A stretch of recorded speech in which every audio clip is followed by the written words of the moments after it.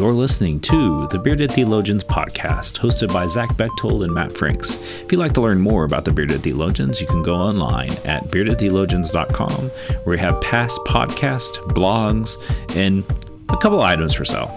So check us out, beardedtheologians.com. Thank you for listening, and enjoy this week's show. You're listening to the Bearded Theologians podcast, hosted by Matt Franks and Zach Bechtold. This week on the podcast, we're going to take a look at the gospel reading for this week in the lectionary, and it's Luke 12, 13 through 21.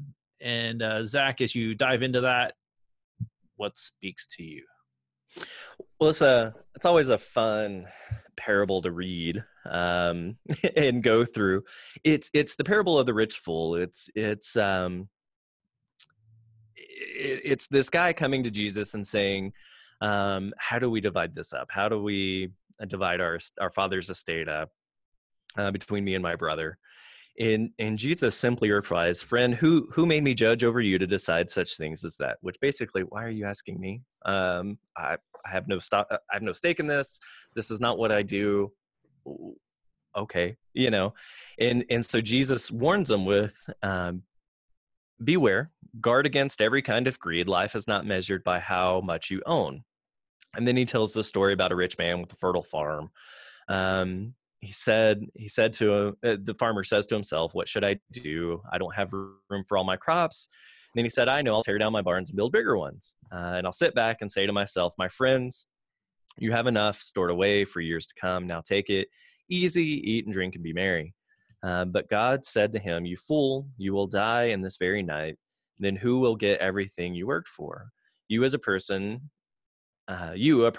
is a fool to store up earthly wealth, but not have a rich relationship with God. And so Jesus has asked the question of what do we do? How do we divide this stuff up? And we find that still. How many folks and families have been just frankly torn apart, and relationships have been ruined because of stuff, whether it's their parent stuff or it's their own, or just the constant need to have stuff. And I'm not one to talk. I have a lot of stuff. I've got a house and a garage and an office full of stuff. And yet, at what point can I walk away from it and it be okay? In this case, these two brothers are fighting over stuff. And Jesus is essentially saying, what's more important here? The fact that you get your stuff or the stuff you feel you deserve, or the relationships you have with each other and with God? And the parable about the farmer is to continue that on. Hey, this farmer has enough. And it's not, the answer is not to build bigger storage to have more. It's to have what you need and then continue on. To share the rest, to give the rest, to do. It doesn't. It's that old adage of if you die, you can't take it with you, right? And that's essentially what Jesus says here. If you die, it's still going to be there, and you don't get it. In a lot of ways, you don't get it. And even today, we still struggle with that of collecting and hoarding things that don't really matter, and then we fight over them. Or we find ourselves falling into that jealousy of, well, they have this and I don't. How do I get that? And it's clearly something we have struggled with for a long, long time in human nature, of hoarding these things up and making sure we have more than enough. And Jesus simply says, hold on, what's more important here? Which is a hard thing to answer because we like our stuff. we want to make sure that we're secure, right? Right. And I don't know that Jesus is speaking against that, right? Be secure. The hard part is the cultural differences that Jesus is day and fame, like all that is way different than ours today. Oh, sure. Yeah. And so when you take that into account, you kind of like, oh man, like this is even rougher it's actually harder on us now. Oh, for sure. Because the way that we live now versus, then. I really do believe that. I think that this is even a harder charge for us now than even the hearers of it would have been for and when Jesus was teaching this. But there's this quote that I always remember from Oscar Romero, and it's on the bottom of my emails, and it's stuck with me since I've come across it when I was in seminary. It's aspire not to have more, but to be more. And I'm of one mind, that, you know, your heart, you know, your pocketbook shows your heart. And, you know, if people were to dissect you on that, what would that look like? And, you know, it would be intriguing to see, you know, how people would respond to that, you know, and, you know, like we all know, I mean, it's not unknown that most people don't even reach the tithe. Right. Like 3%, I think we're roughly, I think Methodism is around 3% per average household. I mean, and I know like there's a lot of things that get into that. But man, like, you know, just imagine like what do we worry about in those situations of finances? Like what's causing our root and what's causing our worry? And some of that might be even focused, or some of it may be just bad investments, or, I mean, just like there are things like, I really think looking at ourselves, you know, to be open to that and seeing where you can, you know, like looking at the story, you know, thinking about how and all that stuff, like, you know, what are we doing to set up the future? I mean, I think that's a good thing to think about, you know, and not just our future, but building on legacies for people to be able to have. Like, I mean, I don't know about you, but I know like for me, I was able to go to college because of legacy gifts that were given for people who came from like my background, to be able to go to college. And that wouldn't have happened had it not been for those people setting a legacy and doing some good with the finances and resources that they have available. And I love this line. This is the way it will be for those who hoard things for themselves and who aren't rich towards God. And I look at that and I think of like, you know, what are we hoarding? I mean, what are we really hoarding? I mean, I think that's a kind of thing to think about. Well, and I think that's the point of this is greed, right? And greed is one of those things. Jesus is not speaking out about being rich here, or having a lot of stuff or money or whatever. That's not the point. The point is greed. At what point does our behavior lean towards hoarding and greed so that we have everything and somebody else goes without? That's what greed and hoarding is. And you know, this passage and the other passages Jesus talks about money, and people tend to misrepresent those or misunderstand those and go, well, Jesus is talking about rich people here. Rich people can't be blah blah blah. No. It's when greed comes into play. Every person in any socioeconomic standing can be greedy, and it's when we hold on to things when we don't need to or have to, and we could give it up so somebody else could have. You know, greed is looking at everything we have and going, well, I'm just going to keep it because I don't want so-and-so to have it. You know, and that's where these brothers are, they're fighting over these things so the other one can't get it, right? And, you know, the church falls into that too, not even with tithing, but when people do give gifts, I've been in churches that have hoarded those. Oh, we can't touch that money because what if we need it in the future? Like, what if we need it now? The future. Like, this is the future, right? This is the future they gave that 5 years ago. We probably should be using it now. We need to use it now. Yeah. I find this line. So Adam Hamilton has this great book called Enough. And actually they just came out with a revised edition just recently. And my church, that's going to be our fall campaign, you know, because everybody has a fall campaign. I hate fall campaigns. I think they're the most useless things in the world.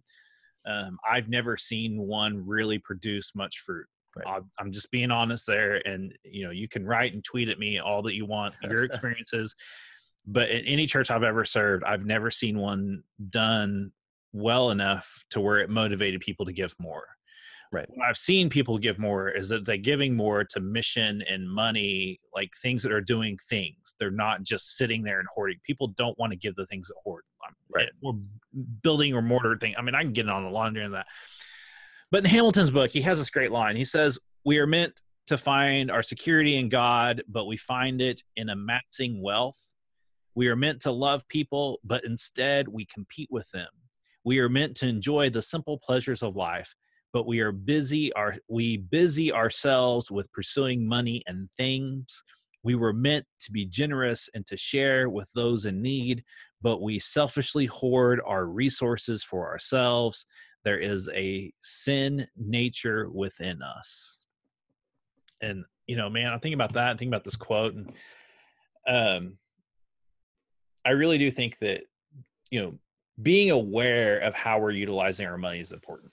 Mm-hmm. Making sure you pay your bill. I mean, if you don't have a whole lot of money to go around and, you've got bills to pay your stinking bills. I mean, I can't tell you how many people I sit with, come to my office and need help with their bills. And I sit down with them and talk to them about their finances and what they're spending their money on. Like trying to convince them that, no, you don't need this. You really need to pay your electric bill. Like this is more important. Keeping your AC on is more important than you having, going and buying that third tattoo. Yes, I've had to talk people out of buying tattoos so they could pay their electric bill. That does happen. But I also look at people that have over amount, like they have money to, give, and they're just sitting on it too. And not doing any good with it as well. And and I think there's a lot of fear that goes into that too, especially in the last, for the Depression era, right? Absolutely, what that generation witnessed through the Depression, for sure, totally reasonable, right? And even people in the last 20 years or 15 years that saw the market crash in the late 2000s, they're scared. It's fear. It's fear that plays into that causes us to sit on things. It's fear in churches that causes us to sit on money that was given, because what if everybody walks out the door? Yeah. What if everybody walks out the door? Money's not going to bring anybody back. Money's not going to do anything, do us any good sitting there. So let's use it. Let's do these things. When people have given gifts, when we have enough or more than enough to go around, and we can do something good with, whether it's our stuff, whether it's our money, whether it's our time and effort, right? And our vows in the Methodist Church are to support it with our prayers, our presence, our gifts, our service, and our witness. If we're greedy with any of those, we've missed the boat. We've missed an opportunity to share God's love and grace in some way through one or more of those gifts. And when we're greedy in those, when we're greedy with our time, when we're greedy with our money, when we're greedy with our stuff, we miss opportunities to reach out, to love God and to love people. And I think that's what this piece of scripture is getting at. It's not poking at the rich. It's not poking at anybody other than the greedy. When we're greedy with our stuff, when we're greedy with who we are, with our time, with all of these things, we're not only hurting ourselves, but we're hurting others. And we can't do that. And Jesus is simply warning against greed. Would you say he's not just poking at any particular group, but those that are listening? And I think that's important. 100%. And those what I call them 3%ers, those that only listen to 3% of the message, man, if they only caught 3% of this message, man, they're going to be mad to the teeth. And so I think that's something to think about, pay attention, dive into that story a little bit more and ask yourself, how does your life show, that sort of thing. Yeah. Tweet us at Matt the Methodist, at Padre Bechtold, Instagram, Facebook, all of those things. You can check out more content information at beardedtheologians.com.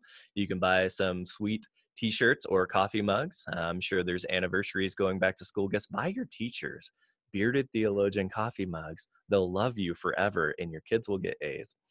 There's a disclaimer on that. I can't guarantee that, but buy them. See if and it if works. It does happen, please send us a testimony so that we can put that on our That's right, give us 5 stars. But anyways, for the Bearded Theologians, I'm Zach Bechtold.